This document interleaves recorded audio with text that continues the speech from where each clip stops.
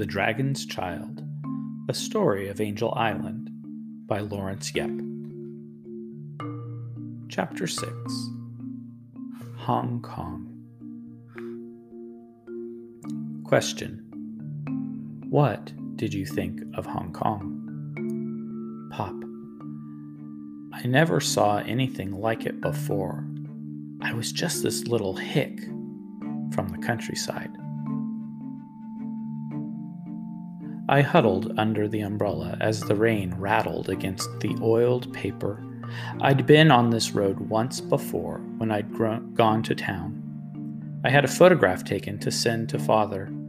Up until then, I had always been in sight of my home. Now, I was going to go far beyond that. The heavy rain hid the passing villages behind a silvery curtain. Houses seemed like paper cutouts. Despite the weather, Father began to quiz me again. If you can do it under the worst conditions, you can do it anywhere, he said. I did my best to answer, but sometimes the wind drove the rain into my face, and I spluttered. A sudden gust twisted my umbrella inside out and snapped a quarter of the ribs. Father had managed to save his own. He gave it to me now. I tried to share it, but I could only cover half of him. Water poured off his hat brim on his exposed side. Even then, he kept questioning me. The cart let us off at the railroad station. The rain crashed down even harder as we boarded the train. It was as if the sky wanted to keep me here, but the locomotive was too powerful. This was my first train ride. As the engine chugged along, I pressed my nose excitedly against the window, trying to see the landscape. There was so much water splashing against the glass that everything was blurred. Father said it was a good thing because there were bandits all around. They wouldn't be able to rob the train. Every now and then, I glimpsed burned houses, even villages, through the silvery curtain. Was it a feuding clan, or bandits, or soldiers who had set them on fire? But seeing the destruction made me realize Mother was right. We needed more American silver dollars. They would protect the family like a magic charm. With them, we could bribe our enemies, or we could rebuild. If I passed my test, if I spoke clearly. That thought made me so scared that I started to stutter again while I rehearsed my answers. Father looked anxious. I wondered if he was already sorry he had taken me along. We switched trains in Toisan. Like green snakes seeking a meal, tree-covered mountain ranges wriggled toward the city from several angles.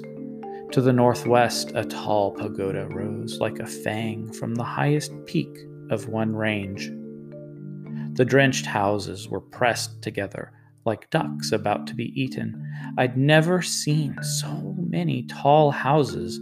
Some were 2 or even 3 stories high. But Father said I should wait until I saw San Francisco.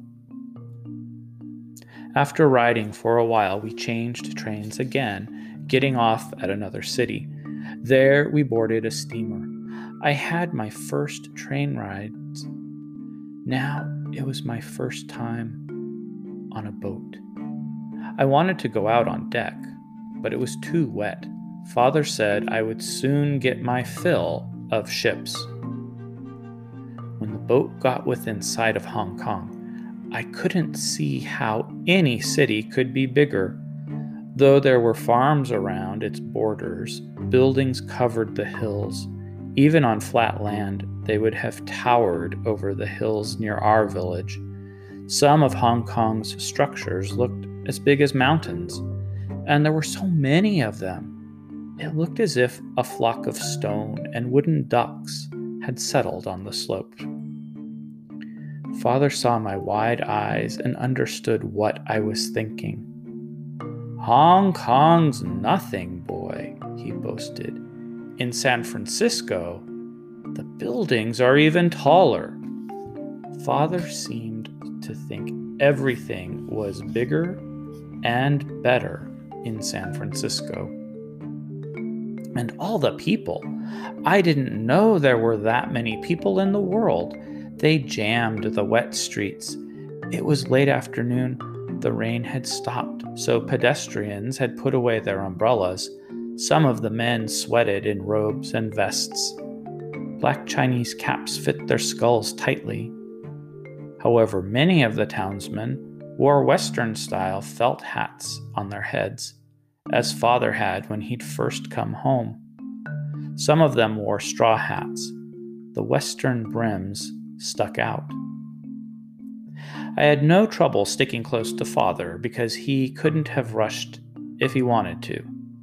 It was just too crowded. "Grab my vest, boy," he said. His arms were full since he was carrying our bedding and the suitcase.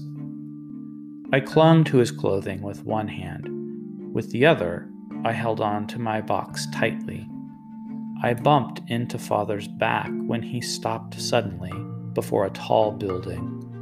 The sign said it was some kind of company. As on many other signs, there were words in Chinese, but the sign also had the strange strokes of English words.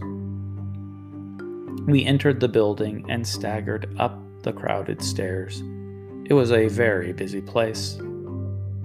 Panting, Father spoke to a clerk at a desk. "You're in luck," the man said. "There's a ship leaving for America in 5 days." Father nodded at me. "I'll need passage for 2. The clerk stared at me in surprise. "He looks awfully young." "He's very smart," Father insisted. "He'll pass the tests." "You're asking for trouble," the clerk said, but he handed Father some papers. When Father finished his business, he picked up our things and clumped up the next flight of stairs. There didn't seem to be any end to them. The building was as high as the hill behind our village. How could they build something so tall? With each step, I was afraid I would fall. On the 4th floor, we finally stopped and entered a large room. The kitchen next to it was dark. There were a dozen men in the room. They had spread their bedding on the floor. Next to them were their suitcases. It looked as if they were all guests going back to America. One of the men in the room greeted Father. "Hey, long gone," he called. "You can take these spots right over here." He was a man in his late 40s. "Who's your shadow?" he asked, pointing at me. Father started to spread out our bedding on the floor next to the man. "Ah, Lee, I want you to meet my youngest. He's going to help me in America." A man with a big wart on his neck laughed harshly. "He's too young. The Americans will eat him up alive." Ali waved his hand at Wartman. "Don't pay any attention to him. He always expects the worst." "You'll be fine," Father assured me. He couldn't wait to shed his lovely robe and vest. Gone was the rich, important lord of the village. In his place stood a true guest of the Golden Mountain in a Western-style suit. I stared, because it was the first time I'd seen Father dressed that way. "This calls for a celebration," he said. What do you have to be so cheerful about? Wortman demanded, rolling onto his side to stare at us. We're leaving home for that awful place. The Golden Mountains are home, Ali explained. He was born there, just like me.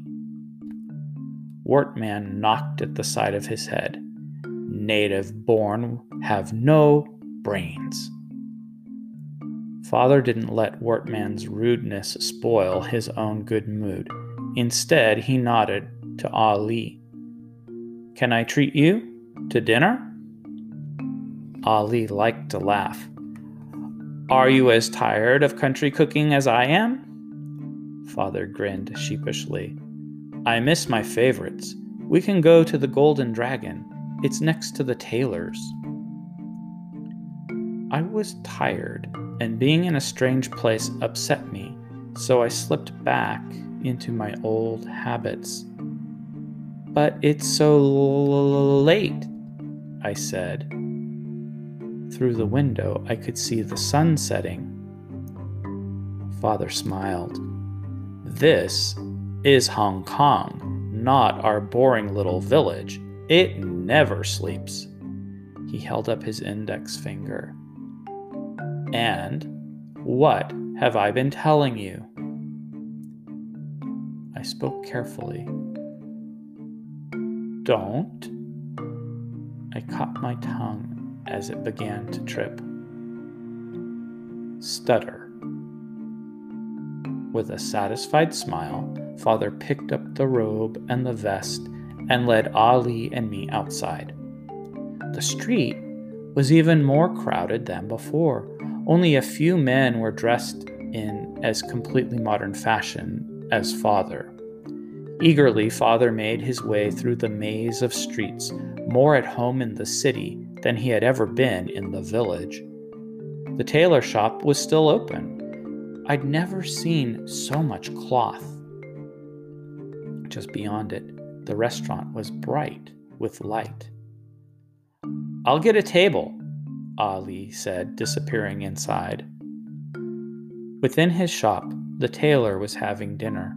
He put down his chopsticks when we entered. Back so soon? He asked. You guests are all the same. As soon as you feel some country mud between your toes, you want to leave. Father set down the robe and vest. I'm returning the rental, he said.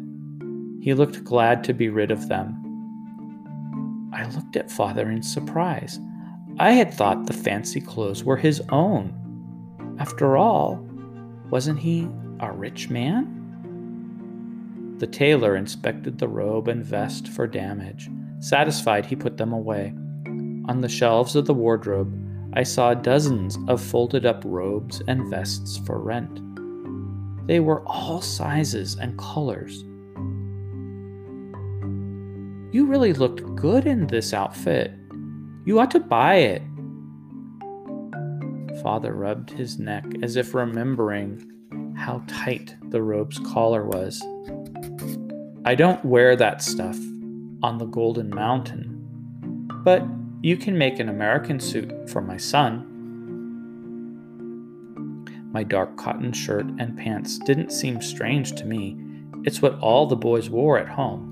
It's what the boys in Hong Kong wore too. I wanted to ask what was wrong with my clothes, so I pointed to my shirt and raised a puzzled eyebrow. Father shrugged.